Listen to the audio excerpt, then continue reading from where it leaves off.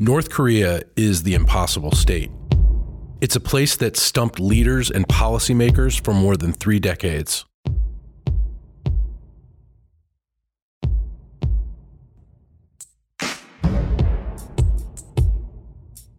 It has a complex history, and it has become the United States' top national security priority.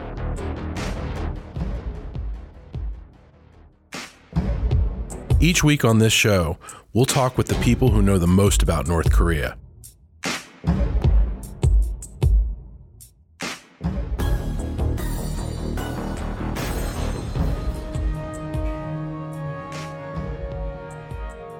Good morning, everyone. Welcome to another episode of the Impossible State podcast at CSIS.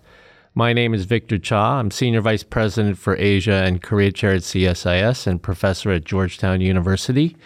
This podcast is hosted by Andrew Schwartz and myself, and I'm playing the role of host today. And we're very happy to welcome our good friend Ramon Pacheco Pardo to the Impossible State podcast. For our viewers and listeners, let me properly introduce Ramon.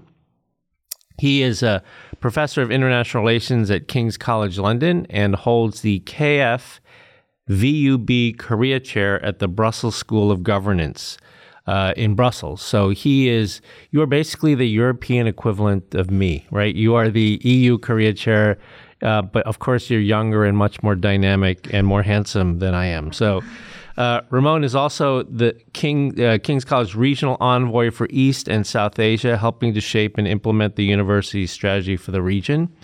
He is an adjunct non-resident fellow with us here at CSIS, but also non-resident fellow with the Sejong Institute and a committee member of CSCAP EU. His publications include the books Shrimp to Whale, South Korea from the Forgotten War to K-pop, published by Hearst and Oxford last year. That's a great book. We used it in my class this semester. And North Korea-U.S. Relations from Kim Jong-il to Kim Jong-un, published by Routledge in 2019. He's also has been editor for Millennium, the journal Millennium, and sits on the editorial boards of East Asia and International Quarterly, EU-China Observer, and the Global Studies Journal. He holds a PhD in international relations from the LSE, which I guess is now called the London School of Economics and Political Science. Right? Anyway, Ramon, you're a good friend of CSI, so we're happy to have you back on the show, and happy to talk about something new for our listeners that is forthcoming. A book that we co-authored. If we could pull up the cover of the book, that would be great. This is a book that we chose to. Well, why don't you talk a little bit about why we chose to write this book? Absolutely. Thanks for the introduction. I don't know about handsome, but thanks for the introduction. I think this book, when we first started talking about it, if I remember correctly, which actually was here at the CSIS, remember we had a meeting, and I think we both felt that there was a need for an academically informed book for the general public that discussed the history, analyzed the history of the two Koreas, the modern history of the two Koreas, late 19th century until today. Is really updated until the current administration in South Korea, for example, the Yoon administration. And I think that's when we started looking at the possibility of co-authoring this book, because I wanted to bring, of course, the American perspective that you bring, plus your experience as a practitioner, and the European perspective as well, that maybe is less well known. And then we combine the academic research we have done, our experiences as well. In your case, of course, dealing with North Korea, working for government, in that case also talking to North Koreans, South Koreans as well, both of us. And then that's how we put the book together. Yeah. I mean, I think that it was a very fun collaboration. It's actually my first collaboration. All the other books I've written have been single authored. So this was completely painless, and it was actually a lot of fun. Where do you think, again, for our readers and listeners, if we can pull up a picture of the book cover? I know it's behind us, but that would be great as well. Where do you think this book sort of fits in the literature on Korea? There it is. There's a cover. There's a cover of the book for all of our, I guess not our listeners, but our viewers. Here's a cover of the book. It's this is being published by Yale University Press. They chose the color hot pink for the cover. I guess it will stand out on a bookshelf if we see it, and not to be blatantly self-promoting, but there is the webpage at Amazon where you can purchase the book. As you can see, it will be released on June 27th, 2023. So anyway, Ramon, where do you think this book sort of fits in the literature on Korea right now? I think I would say is an informed introduction to the modern history of Korea. So in my view, when we're co-authoring it, I was thinking of someone who has some interest in Korea, maybe because of K-pop, maybe because of North Korean nuclear weapons, and they want to learn more about the history of the two countries. First of all, obviously, as a unified country later on after the division, and how everything fits together, but also the relationship between both. And I think that's something I particularly enjoyed, that we divide the chapters on North Korea on the one hand, South Korea on the other hand, but we pull them together to actually look at the relationship, but how they compare to each other. And I think that's something that stands out maybe from other books that really treat them as separate entities. And I think that's something we really try to avoid with the book. Yeah, I think one of the things that I liked about it was the way, and it was particularly in your chapters, because I did sort of the earlier chapters on the late 19th century and the Korean War, and you did sort of the more contemporary chapters, was the way that you pulled together both the narrative of Korea and the narrative of North Korea, the narrative of South Korea together in the same chapter, covering a certain period of time. So you see the evolution, or in North Korea's case, the devolution of these countries over time. You see how the trajectories start out at the same, and then they gradually start to change. So that made it really interesting. The other thing I really liked about the book, and I particularly liked about your chapters, is you write about something we don't often talk about when we talk about Korean politics and society, and we don't often see it in the history books about Korea. Is you talk about things like the women's movement and how that was important for democracy, and also the growth of the LGBTQ plus community. Right, these are not things we often see in books, history books on Korea, and I think it makes it a unique piece of work. When I thought about this project with you, I always felt like the book that everybody read when they read the history of Korea was to read the book that the famous Don Oberdorfer wrote, The Two Koreas. I mean, you've read the book, I've read the book, you've assigned the book, I've signed the book. It's a great book. It's a terrific book, but it's been many years since that was published. And so we're hoping that this book will help to fill some of the void of the Oberdorfer book, though it's still a terrific book. So again, we're happy with the unusually bright pink color of the cover, the tigers, and the book will be coming out in June 27th, and is now available on Amazon. But let's move on to other topics, and in particular, I wanted to, on the last episode of The Impossible State, we had sort of a deep dive with Jin Myung Kim of Chosun Ilbo on the summit. And not that we should talk about the summit forever, but I'd love to sort of get the view from Europe. What was the Europe view of the Yoon state visit to Washington? For me, to begin with, the most interesting thing is that there was a lot of attention, many media requests to discuss a summit that wasn't involving Europe at the end of the day. It was involving the US and Korea. And I think there was a lot of emphasis in Europe on two matters. One of them, economic security, is a very big issue in Europe. There's a lot of talk about China, as there is obviously here in the US, and there is, of course, in Korea and the region.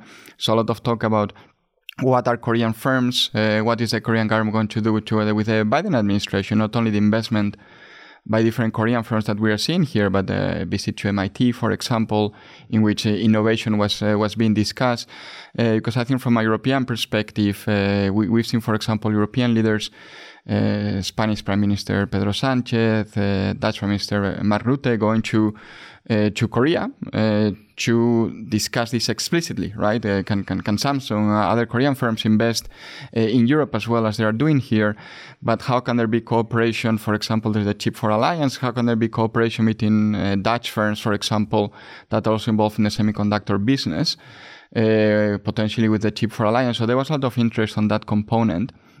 And there was also quite a bit of interest on the links between Russia and China. I think the link that in the US has been discussed for a longer period of time. In Europe, since Russia's invasion of Ukraine, has become a very hot topic because of the no limits partnership between China and Russia. So there was a lot of interest to see, for example, in the statement, what was going to be written about Ukraine.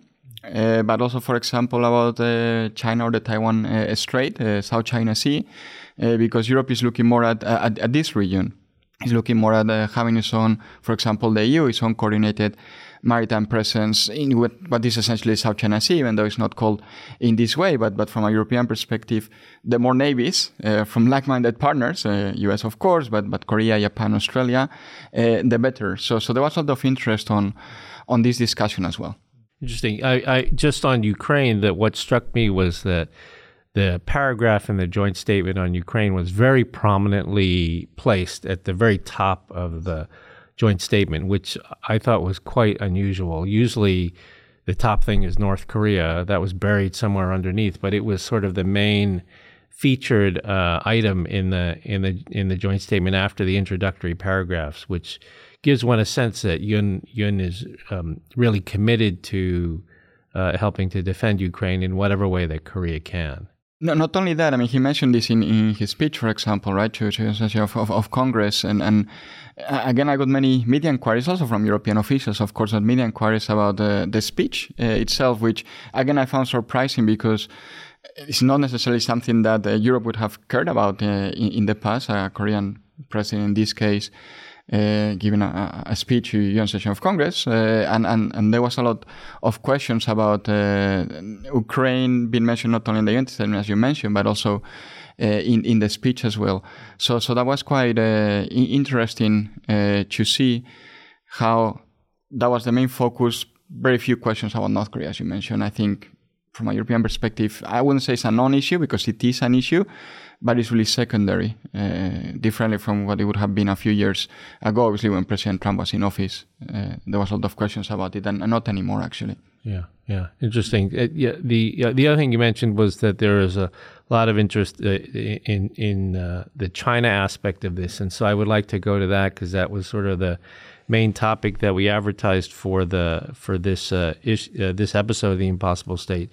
So, and this still relates to the joint statement in that, so there are a number of passages in the joint statement that really are quite unprecedented in terms of the target, I would say, of these statements. So just for our listeners, let me just point to some of these. One of them is about economic coercion, right, in which the two leaders say, quote, "We share deep concerns about and express opposition to harmful uses of economic influence, including economic coercion, as well as use of opaque tools with respect to foreign firms, and will cooperate with like-minded partners to counter economic coercion." It's pretty clear who that's about, right? That's about China. If you go a couple of paragraphs down, I think this is sort of the key paragraph. It says, quote, "The presidents reiterated the importance of preserving peace and stability in the Taiwan Strait as an indispensable element of security and prosperity in the region. They strongly opposed any unilateral attempts to change the status quo in the Indo-Pacific, including through unlawful maritime claims, the militarization of reclaimed features, and coercive activities. Yoon and Biden also reaffirmed their commitment to preserve unimpeded commerce, freedom of navigation and overflight, and other lawful use of the sea, including in the South China Sea." So, end of quote. So that's a pretty big statement in the U.S. ROK bilateral joint statement.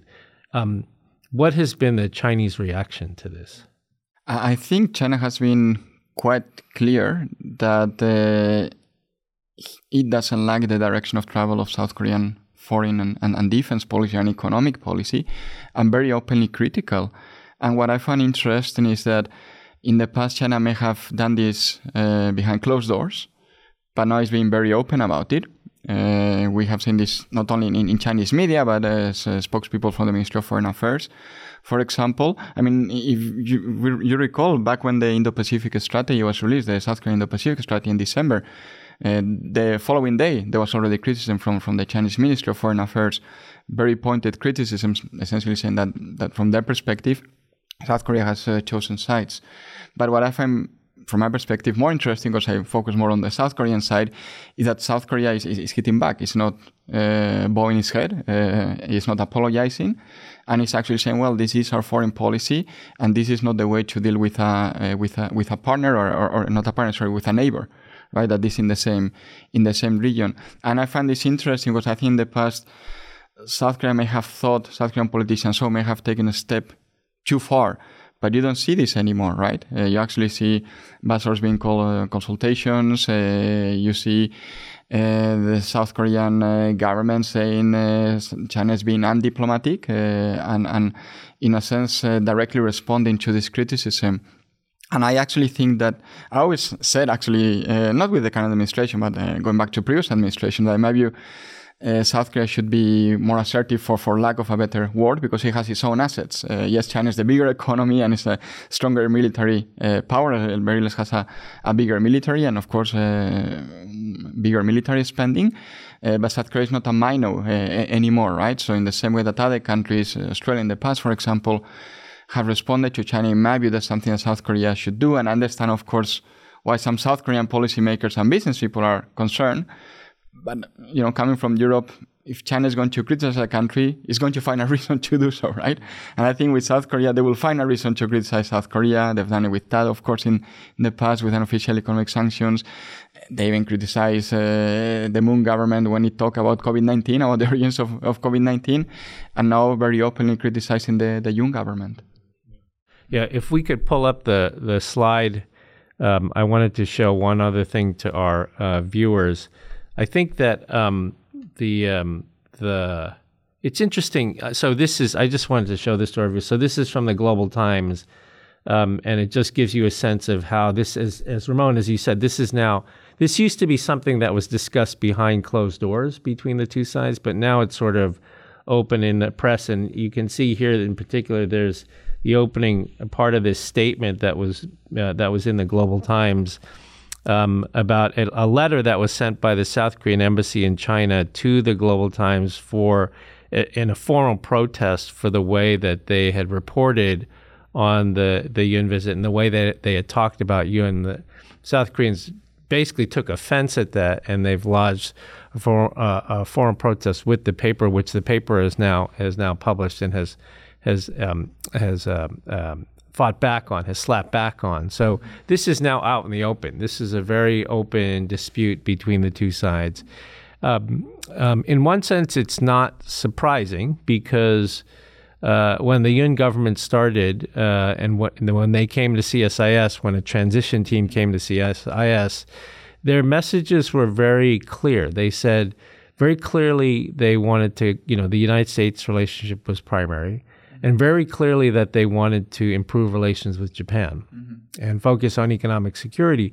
So they were very clear about certain things. But on China, it was very neutral, sort of just important neighbor, important economic partner. What's the term they use? Mutual respect, right? Mutual respect, good relationship. But that was it, right?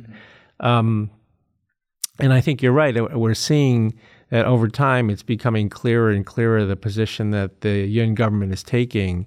And I think the Chinese at first wanted to keep it sort of suppressed. They didn't want it to come out into the open because it's kind of embarrassing to them.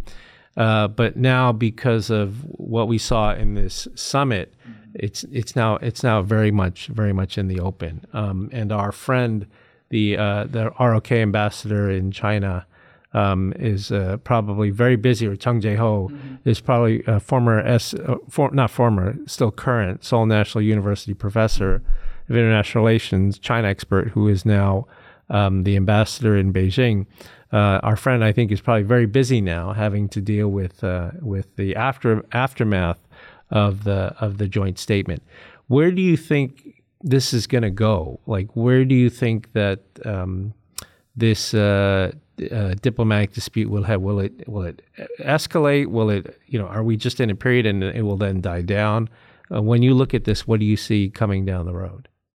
In the short term, I think it will escalate. I don't see China changing its position anytime soon.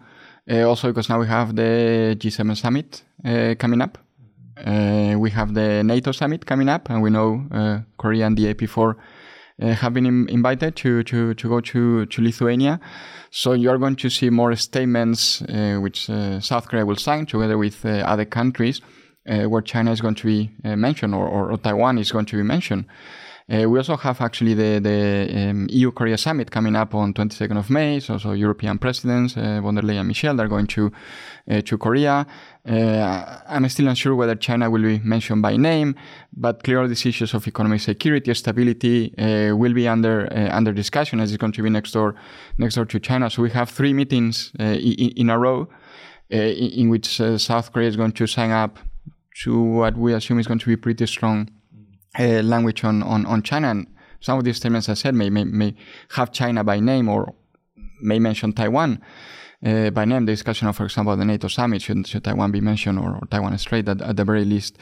Then later on, I think the issue that China has right now, they has problems with many different countries. It's not only Korea. Of course, it's the US, it's Australia, Japan, of course, but also European countries. So I think what we are seeing is that many different countries, India, of course, the border dispute, have issues with China. And I don't know to what extent China can afford to have disputes with so many different countries, especially the big ones, of course, the US, but there are all these other ones. While at the same time, it has to deal with Russia's invasion of Ukraine, which at the very least seems China is not very comfortable with the way the invasion is going. And how some countries are calling out on China to do more, to convince Putin in this case, right, to stop the invasion. So I think that in the midterm, it may that this, if it doesn't calm down, or at least it quiets a little bit, because I don't think China has the bandwidth to discuss all these different disputes. And we're seeing with Europe how they're trying to change the discourse. With Europe, it's not working very well, but at least they're trying to change the message towards Europe. And my impression is that eventually they will try to do the same with other countries in Asia, in this case, including Korea. Yeah. I mean, the thing, just for our viewers and listeners, the thing that China took most offense with in this joint statement, as well as I think in an interview that President Yoon gave, was that he referred to contingency in the Taiwan Straits as a regional and global issue, and of course China sees it entirely as a domestic issue, but I think just like the war in Ukraine is not a European issue, it's a global issue. Conflict in the Taiwan Straits would be a global issue, and I think that's what the Chinese take most offense at, and the Korean side has basically stood firm in terms of their belief on that. Also, you mentioned again that we have the EU-Korea Summit, May 22nd, right? We have G7 and Hiroshima, the NATO Summit, plus the AP4, Australia, New Zealand, Japan, and South Korea in Vilnius, in Lithuania. And these may or may not make statements about Taiwan, but they will certainly make statements about economic security and economic coercion. And so what could you say a little bit about where you think the South Koreans are on this particular issue? I think that the position right now is becoming clear that they feel threatened. I mean, they were one of the first countries that suffered Chinese economic coercion, going back to the announcement by President Park, to the deployment of TAD. So they know about it before Australia, other European countries such as Lithuania itself, for example, started to suffer the same. And I think that they feel that right now there is a framework for cooperation with the US, of course, growing links that you mentioned with Japan in terms of economic security, but also with Europe, that have allowed them to diversify. Of course, there's growing investment in Southeast Asia as well. and to suffer less than they did in the past, as South Korea did in the past, from Chinese economic coercion, because it took the hit in 2016. I think many South Koreans feel that didn't receive enough support from the international community back then. But I think now it has changed, and they feel that other countries would come in their support. And it's not only about the US, I think in this case it's about other countries in the region, in the Indo-Pacific region, but also, as I said, from Europe as well. Plus, I think the diversification component is crucial here. And there are good business reasons why the big Chevron and other firms have been shifting part of the production networks outside of China, supply chains. But there are also economic security reasons. And I think, in a sense, this has emboldened, in this case, the Yoon government to be a bit more vocal than it may have been in the past. That's something I've noticed as well. And I've noticed the increasing talk in South Korea about economic interdependence between China and South Korea. And yes, of course, China is the biggest market. Not economic dependence. Not dependence, exactly. Economic interdependence, right? And yes, China is the biggest economy and will continue to be so. But on the other hand, China needs, for example, South Korean technology, right? And it's not only about semiconductors, focus on semiconductors, but the technologies as well that China, if it doesn't depend on South Korea, it is interdependent with South Korea. And I think that's a change in mentality that wasn't there before, but clearly with the Yoon government. And I think other policymakers actually as well, they have been pointing this for years, but now it's government policy that allows South Korea to be more vocal and work together with other partners. Yeah. And what about the general public in South Korea? I know that THAAD had a major impact on the way South Koreans think about China. What is the state of that today? You're right, but we shouldn't forget that this goes back to the time when China made some historical claims to part of the Korean Peninsula, right? Territory that most people would agree has been Korean territory for centuries, if not even longer, right? And you started to see a soaring of views, especially among the young people, but now I think is really all age groups have a negative view of China. And I think that matters because in a democracy, foreign policy at least should be in tune with public opinion, or should try to be in tune with public opinion. I think this has actually helped the Yoon government to say, well, if 80, sometimes even 90% of South Koreans express a negative view of China, we are implementing a policy that at the very least is not going to create a backlash domestically, but could actually represent the views of a majority of South Koreans. And I think that matters. And that, I think, was a major issue because many Koreans took the economic hit, and not only companies, but also the tourism sector took the economic hit. And they realized, well, this can happen at any point in time for a sovereign decision that South Korea took. Essentially, it was a sovereign decision. In the same way that China claims Taiwan is a sovereign issue, South Korea would say, well, what about that deployment then? It could be a sovereign decision from ourselves. And I don't see that changing, to be honest. I think it would be difficult to change because it's one issue after another. And now we see many South Koreans expressing their worry about Taiwan because many of them express their worry about what happened in Hong Kong. Because I know we focus a lot from outside of Korea, we focus on that because it was a big issue of many South Koreans themselves. When the crackdown on Hong Kong's liberties happened, many South Koreans were critical of it, right? And now they're concerned about what may happen in Taiwan as well. So I think there's one issue after another that there's this negative opinion among general public opinion, really. And then there's a sort of perennial issues in South Korea-China relations that are probably viewed are framed in a different context today. So, for example, the yellow dust problem, right? That's something that's always there, but it's in a different context now. So it probably affects the Korean psyche even more. It's it is quite a long way from. I remember when South Korea normalized relations with China in 1992, and the euphoria, around the Korean Peninsula at sort of finally, after really almost half a century of non-dialogue coming out of the Korean War, that it was sort of it was like a family reunion, right?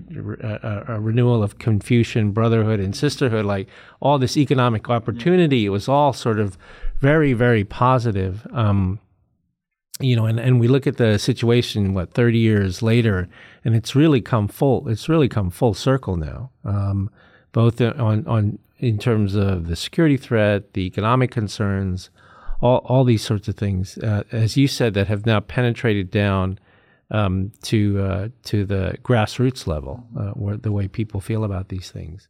Yes, something I found interesting when doing research for the book that we wrote, for example, I was looking at K-pop fandom, right? And even this fed into it, because at some point you may recall, right, China imposed restrictions on K-pop concerts in China, right? And many fans were saying, well, what are we talking about here, right? You might have a security and political dispute with us, but this should be completely separate. Your BTS or Blackpink, if you want to have a concert in China, why not? But that was actually restricted. So actually this feeds, right, is one thing after another that many South Koreans feel, in this case because K-pop is global, obviously, even people who are not South Korean, right, feeling what's going on here, why is this happening? And we actually saw a backlash within China, right, because there are also K-pop fans that were saying, well, how can this fit in relations with South Korea? It shouldn't be part of it. So I agree, it's one thing after another, right? Interesting. Okay, so let me segue now to, we already talked about Yoon in Europe and Ukraine, so that was the next thing on my list, but we already talked a little bit about that. So let's finish by talking a little bit about North Korea. It's I guess it says something that when we do a lineup of different things to talk about Korea, it ends up being at the bottom of the list rather than the top of the list. How did the North Korean government react to the summit? And secondly, like Europe has a very distinct window on North Korea because, many countries have embassies there and they have people on the ground. So, and of course in London, there's the North Korean representation in London. So maybe you could give our viewers and listeners a view on that as well. But first, I think sort of how did they react to this big meeting between the U.S. and South Korea? Yeah, I mean, we saw the criticism coming from North Korea, which my impression is that by North Korean standards, it even went beyond a little bit what we have seen in the past, because of what we're discussing before, that the two main issues being talked about, and of course North Korea has clearly sided with Russia in its invasion of Ukraine, really one of the very few countries that has done this. But there were also the statements, as you said, that indirectly mentioned China. And I think that that's another dimension, right? That this wasn't only about North Korea, it's about US and South Korea discussing North Korea, yes, but also Russia, discussing China. And of course, people draw the relationship between three of them, the triangular relationship. And I think that has this higher dimension for North Korea as well, right? That this has been put in this group of countries that are critical, that are cooperating with Russia, with China, some people in Europe at Iran, for example, to the group as well. And I guess that's why the criticism has this other dimension. I mean, what is interesting about this is, as we say in Europe, right? Because we see this even military support that we see from South Korea to the countries in Europe that are supporting Ukraine, Poland, Estonia, Norway, discussions with Romania, for example, with Turkey as well. Now I'm saying, well, there is this Cold War, so to speak, that is becoming hot between the two Koreas being played in the European continent, because we know the supply of weapons from North Korea to Russia. I think we have solid proof that this has actually happened. And I want to link this to the point that you made about the European perspective on North Korea, because as I mentioned before, it's a really secondary issue, but now North Korea's support for Russia has become another problem for Europe. It has become another problem because there was an issue with the proliferation regime and the proliferation that North Korea had, for example, to Middle Eastern countries that many Europeans feel is a potentially direct threat to Europe, never mind the threat to the global non-proliferation regime. But now with North Korea providing military support to Russia, that's directly affecting Europe, right? And it's directly affecting a European country, in this case Ukraine, plus all the countries supporting Ukraine. So what you see now is that this is another issue that Europeans want to discuss with North Korea. We have, I think, many reports that point out that North Korea should open at some point in the coming months. And there are certainly Europeans who would go back to the embassies, right? So they go back to their posts because now all of them had to leave. UK, Sweden are keen on doing this, for example. But also you have North Koreans coming from Pyongyang to Europe, right? Because this hasn't happened since the pandemic started. And to see what message they want to deliver, because in the past we have seen that in private, the message that North Korea delivers is different from the public statements, right? And they try to be more nuanced, qualified, their message. So many Europeans want to hear directly from North Koreans who come from Pyongyang, because they are the ones at the end of the day who have inside information about what do they really think about Russia's invasion of Ukraine, because there are Europeans who think that maybe the message in private may be different from that in public. It may be that it's the same, but many Europeans feel that this could be the case. That's interesting. Yes,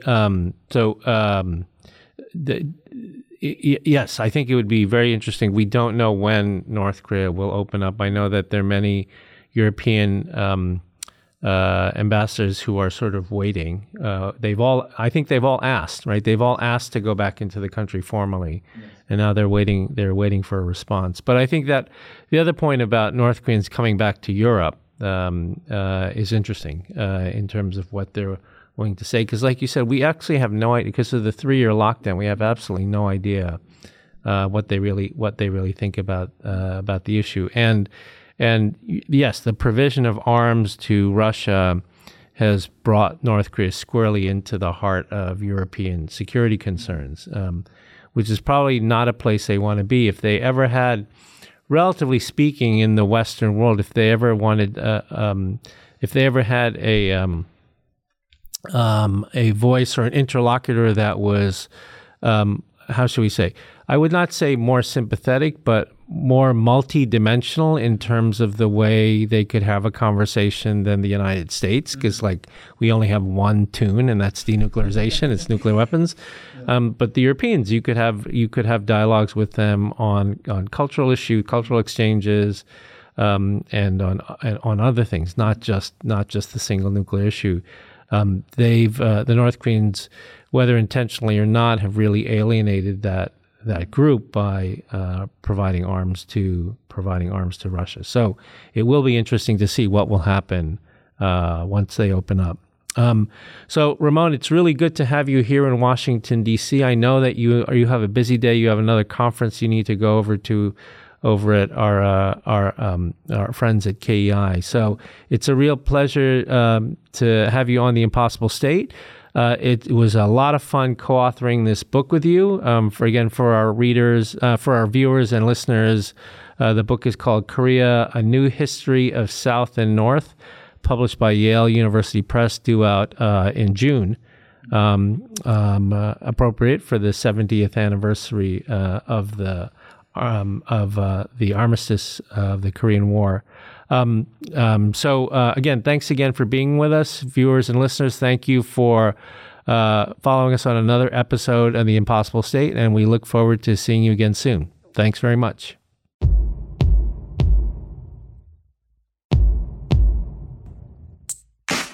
If you have a question for one of our experts about the impossible state, email us at impossiblestate@csis.org.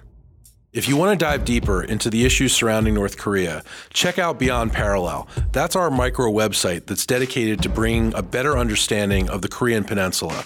You can find it at beyondparallel.csis.org. And don't forget to leave us a review on Apple Podcasts. That's so more listeners can find us. It's very helpful.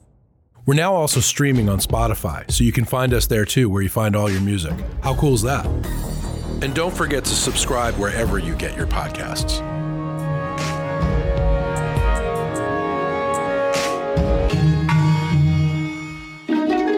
This is The Impossible State.